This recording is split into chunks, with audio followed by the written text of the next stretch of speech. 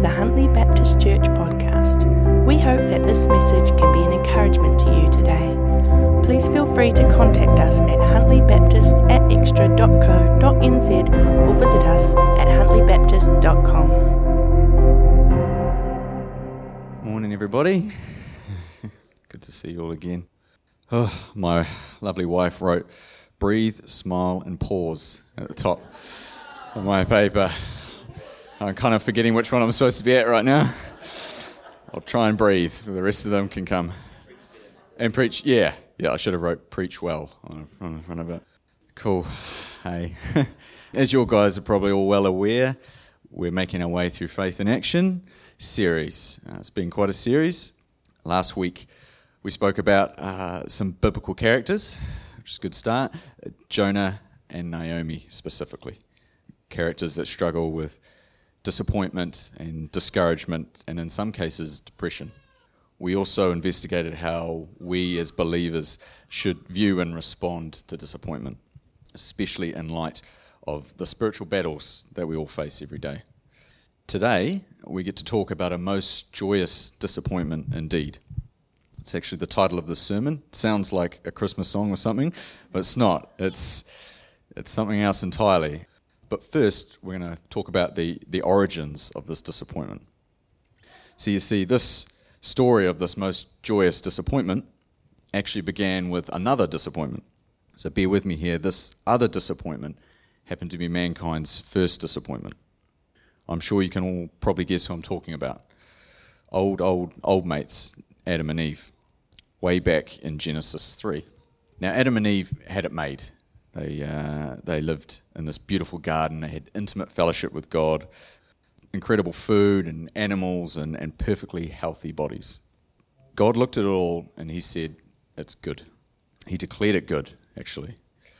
But it seems that God's good wasn't good enough for Adam and Eve because they got approached by a subtle serpent with promises of something greater. We can go to slide 1, please. Daniel and Ivy. This is from Genesis 3, 1-6. Cool, I'm just going to read it out. "Now the serpent was more subtle than any beast of the field which the Lord had made. And he said unto the woman, Yea, hath God said, Ye shall not eat of every tree of the garden?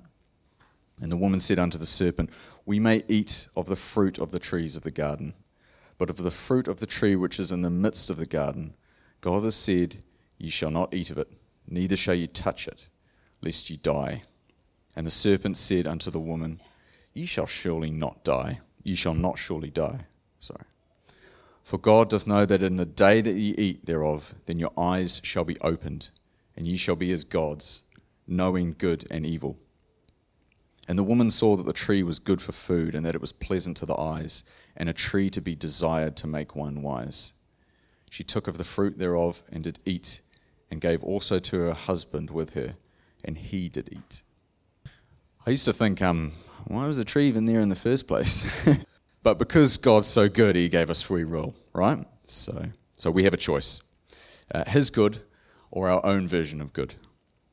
So this sneaky serpent, our adversary, or the devil as he's also known, manages to convince Adam and Eve that despite all the great things that they've got going on, God is somehow holding out on them.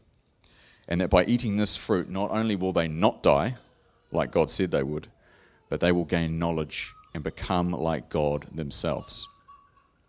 So we all know it doesn't quite work out like that. Yes, they gain the knowledge of good and evil, but they also brought the curse of death upon themselves and the whole earth. Safe to say that this outcome probably fell way short of their expectation. Which brings me to a question. Does God get disappointed? Growing up, I didn't really care if God was disappointed in me or not. I was too preoccupied pursuing my own lusts of the flesh. And then once I came back to God, I really struggled with this concept that he demanded complete obedience, or else he'd be disappointed and take his hand off me, so to speak. That I'd be like this King Saul or Esau, cast aside for someone better. That I'd fall out of favour.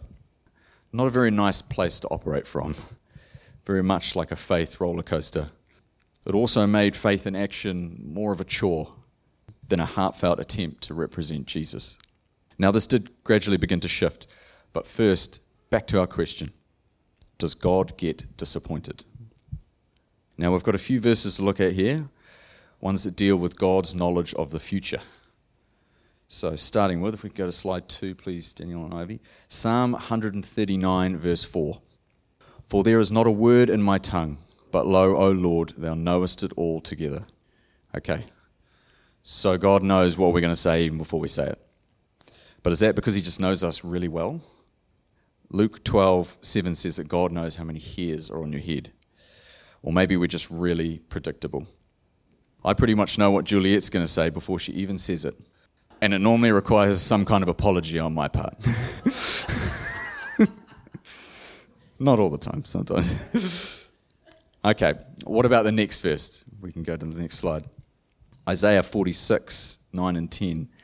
Remember the former things of old, for I am God, and there is none else.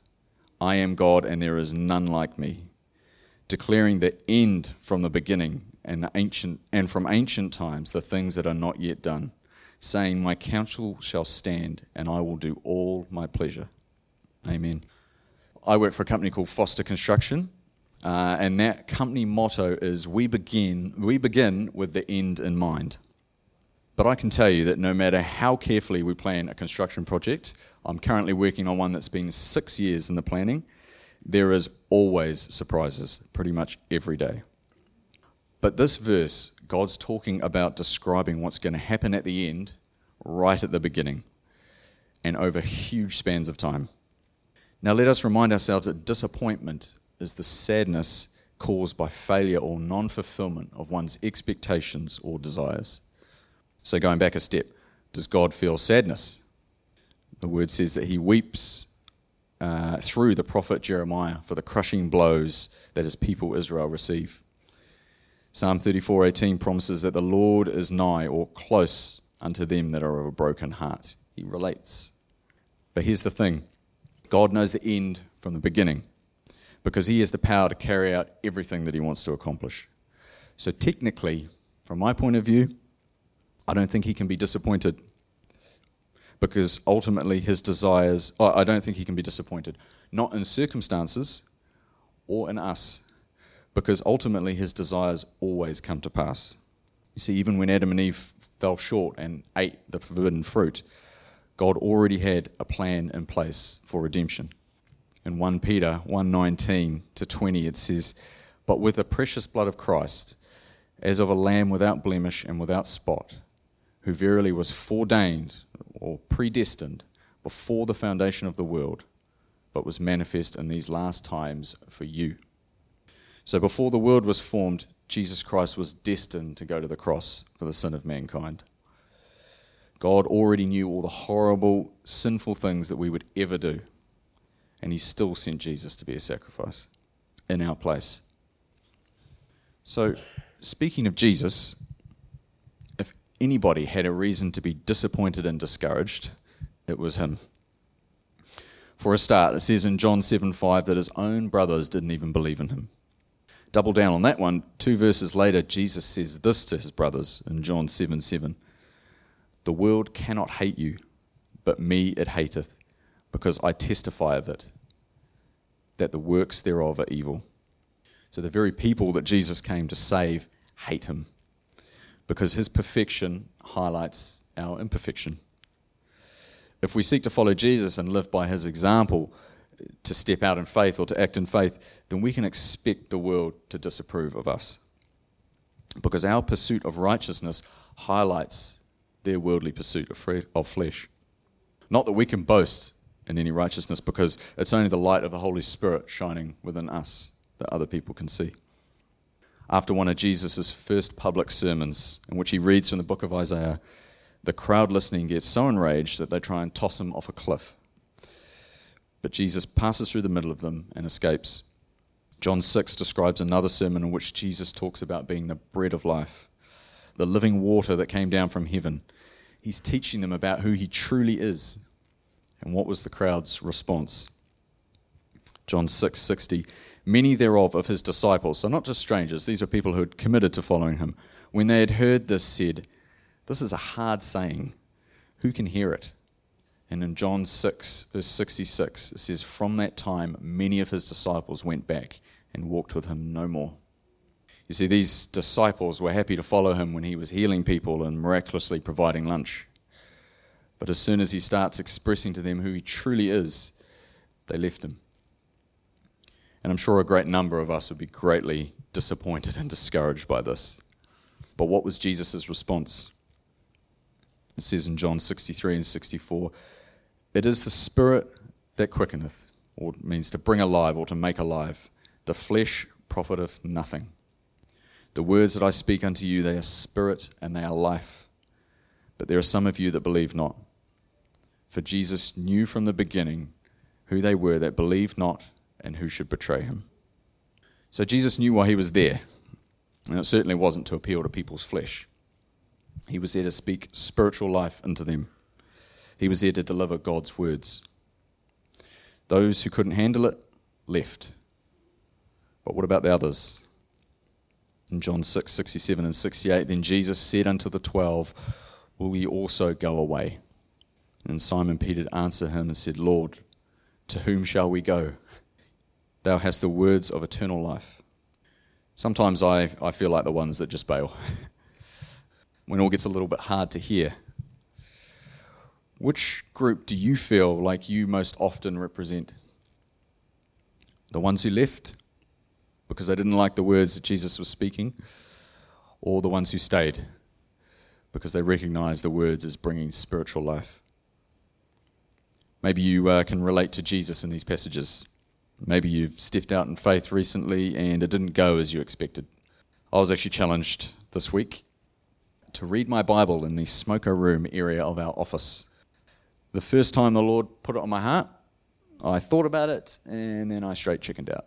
I was like, no way. You see, our project manager often eats lunch in our smoker room office. And I have a lot of respect for him, actually. He's a very, very intelligent man, and he's very quick-witted. And he's not afraid to just speak his mind. And honestly, I was afraid that he'd make fun of me. And I just wouldn't know what to say, and I'd go red, and it would be horrible. I was disappointed in myself for not going through with it. But disappointment can be a great motivational tool if you don't let it fester into disappointment. I was determined the next time I feel prompted by the Holy Spirit, I'm going to act. And that day came quick. It was basically the next day. I think it was 2 days later. I can't quite remember. So I collected my Bible and my notebook, and I sat down in the smoker room and I started taking notes for this very sermon or message. And the first person to approach me was our project director, Tim. And he began asking me a question. He walked up to me, began asking me a question, and he stopped mid-sentence and just stared at the Bible. And I was kind of looking at him, and he's looking at the Bible, and it felt like minutes, honestly, passed. And he just hurriedly finished his question and then left very quickly. And after that, I was like, cool, that's it, God, that's what you wanted me to experience. I should pack up my stuff and go now, because I do not want another encounter like that. But to be honest, just as I was umming and ahhing, and just as I started to close my stuff up, our project manager, Ben, walked through the door with his classic lunch, which is a Subway salad, double meat. And my heart skipped a beat. I'm just pondering all these ways that he could potentially embarrass me once he saw me reading the Bible. And Ben sat down, looked over at me and was like, "What are you working on there, Mark?" And I said, I'm studying for a talk at church. I said to him, unfortunately, I've left it to the last minute, so I got to catch up here at work. And he laughed and then began to ask me about it. He said, is it on a Sunday? It makes me sound like he's somebody who might have been to church a few times, because he asked very specific things about the service, when and where. And yeah, after that, after I replied and said, this is what it is, he just nodded and went back to eating his lunch. Wasn't awkward, wasn't uncomfortable, it was actually quite nice. At the end of the day, Ben goes to the sign-out register, which is right kind of in the front of the office in view of everyone. He signs out, he turns around, and he wishes everyone a good weekend. "Oh," he said, "good luck on Sunday, Mark." He grinned and promptly left. And I spent the next couple of minutes answering questions from everybody else. about the sermon, because no one else had really seen me reading and no one else had been part of that conversation, so they all wished me luck. And I'm hoping and praying that it's not the last time we get to talk to them about it. Yeah, that wasn't, yeah, thank you. Previously, I must admit, I would have wallowed in my disappointment over not stepping out in faith the first time, probably for days. I normally would have let it turn into discouragement, and I would have convinced myself that I've screwed up beyond measure, that was the only chance the Lord would have given me to talk about spiritual matters with my workmates. Yeah, exactly. But the more I learn about the character of God, the more I realise that he just isn't like that. He's patient, kind, and King James has got a great word, long-suffering. When he stood beside Jonah overlooking Nineveh, he had every right to be as angry and upset as Jonah was. After all, he sees every sinful action, even down to our sinful thoughts. But when God looked out over the city of Nineveh, he had compassion on them. And that's that same God, it's our same God, that looked over Sodom and Gomorrah and discussed its fate with Abraham in Genesis 18. Abraham asked him multiple times, "Would you save the city, Lord, if there were 50 righteous people?" And the Lord said, "If I find in Sodom 50 righteous within this city, then I'll spare all the place for their sake." So Abraham asked again, "What about 45? Yes. 40? Yes. 30? Yes. All the way down to 10, still yes." It turns out there weren't even 10 righteous people in the city. But God graciously saves Lot and his family before their destruction. Something in me tells me that God would have done it for one. But Abraham stopped asking at 10. I read yesterday that when we're appealing to God's gracious nature, we can be very bold. And I believe we can ask for people and families and cities and even nations. In Luke 19, Jesus sees Jerusalem from far away, and he weeps over it. Luke 19:42, he says, saying, "If thou hadst known, even now, at least in this thy day, the things which belong unto thy peace, but now they are hid from thine eyes." You see, Jesus was probably a big disappointment to most of Israel. They were expecting this David-like Messiah king, someone to crush the Romans, deliver the Israelites from their brutal reign. In John 6, they try and make Jesus king. But Jesus isn't having it. Jesus says to Pilate in John 18, "My kingdom is not of this world." And the Pharisees were probably disappointed in Jesus too. They probably wanted a Messiah that would have congratulated them on all their tithing and their long public prayers. But the thing is, Jesus saw their hearts, and he called them out on their hypocrisy, their greed, and their lack of mercy and faith. Their expectation made them blind to their own Messiah, right in front of their eyes. I fear that I've wasted many years acting out of dead, dry religion, just like theirs, rather than a heartfelt conviction to do as Jesus did and to love as he loves. Matthew 23:37. Jesus says, "O Jerusalem, Jerusalem, thou that killest the prophets and stonest them which are sent unto thee, how often would I have gathered thy children together, even as a hen gathereth her hens under her wings, and ye would not?" Jesus weeps over lost opportunities. He weeps over the sinner rejecting his mercy. He weeps over the blessings that we miss out on because of our disobedience, of the blessings that we could pass on to others if only we stepped out in faith and put our faith into action. Because his grace abounds, he isn't willing that any should perish. He doesn't just save a person, like Ruth, for example, we spoke about last week. He saved that whole family. He restored that whole family. He gave them purpose, and they got to share in the bloodline of Jesus Christ himself. He would spare a whole wicked city for the sake of a few righteous believers, or just at the request of his humble servant. He has compassion on those who are far away from them, who don't know him at all, like the Assyrians in Nineveh, despite all their wickedness. He looks for those who are willing to bring the message, no matter how hard. So my question is, are you willing to be used to restore a family, or a city, or a nation? Would you be willing to witness to a group of people that maybe you don't fully understand, or maybe you can't stand? At the start of all this, we talked about a disappointment that we could truly rejoice in, and here it is. 1 Corinthians 2, 7 and 8. But we speak the wisdom of God in a mystery, even the hidden wisdom, which God ordained before the world unto our glory, which none of the princes of this world knew, for if they had known it, they would have not crucified the Lord of glory. So on 3 separate occasions, Jesus calls the devil or Satan the prince of this world. John 12, John 14, John 16. I think there's other places too. How Satan must have rejoiced when he saw our Lord whipped, spat on, and hung up there on that cross. He must have thought that he'd finally got one over on his old foe. But as we spoke about earlier, God already had a master plan in place. And oh, the disappointment for Satan. If he'd known that 3 days later, Jesus rose from the dead, not only coming back to life, but offering eternal life for all those who call on his name, realizing that it was their sin that put Jesus on the cross. Maybe you've been called a disappointment all your life. And maybe you look on yourself as a disappointment. Jesus said this about his ministry on earth.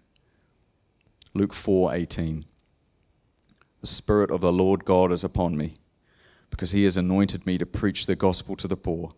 He has sent me to heal the brokenhearted, to preach deliverance to the captives, and recovering of sight to the blind, to set at liberty them that are bruised. Jesus was quoting and paraphrasing from Isaiah 61, which actually goes on to say, to appoint unto them that mourn in Zion, to give unto them beauty for ashes, the oil of joy for mourning, the garment of praise for the spirit of heaviness, that they might be called trees of righteousness, the planting of the Lord, that he might be glorified. So maybe today you need to exchange the ashes of your life, the grief, shame, disgrace, for the beauty of salvation. Or maybe exchange your mourning, your tears and your disappointments and your discouragement for the joy found in the presence of the Holy Spirit. And if your heart is heavy this morning, it might be heavy with worry, maybe heavy with the cares of this world, exchange it for the garment of praise, that we all might be trees of righteousness, that the Lord may be glorified through us, that he may save families through us, cities through us, nations through us. Earlier this week, when I was pondering on all this and thinking about the Lord looking over all those cities, I felt the Lord ask me a question. He said, do I look over Huntly? Yeah, I feel a little bit silly even doing this, I must admit, but I feel I should. So could everyone just close their eyes for a second? So imagine you're standing right on the northern end of the Hakramatas. You're right at the top of the Kauri Loop lookout. Huntly's spread out before you. Power station on the left, winding river through the middle, Lake Hakanā peeking out on the right. And as you stand there looking, taking it all in, could you just ask the Lord, Lord, what do you see? Oh Lord, that we would see those around us as you see them, that we would step out in faith, not because of guilt or shame or pride, but because you're so faithful to us, that we wouldn't be afraid to speak the words of your precious book, the Bible, for in it contain the words of life. Grant us the eyes to see and the ears to hear. Make us sensitive to the prompting and leading of your Holy Spirit. Fill us with your vision, all for your glory and for the expansion of your kingdom. In Jesus' name I pray. Amen. Thanks for listening to the Huntly Baptist Church podcast. We hope that it has been an encouragement to you. Please feel free to contact us at huntlybaptist@extra.co.nz or visit us at huntlybaptist.com.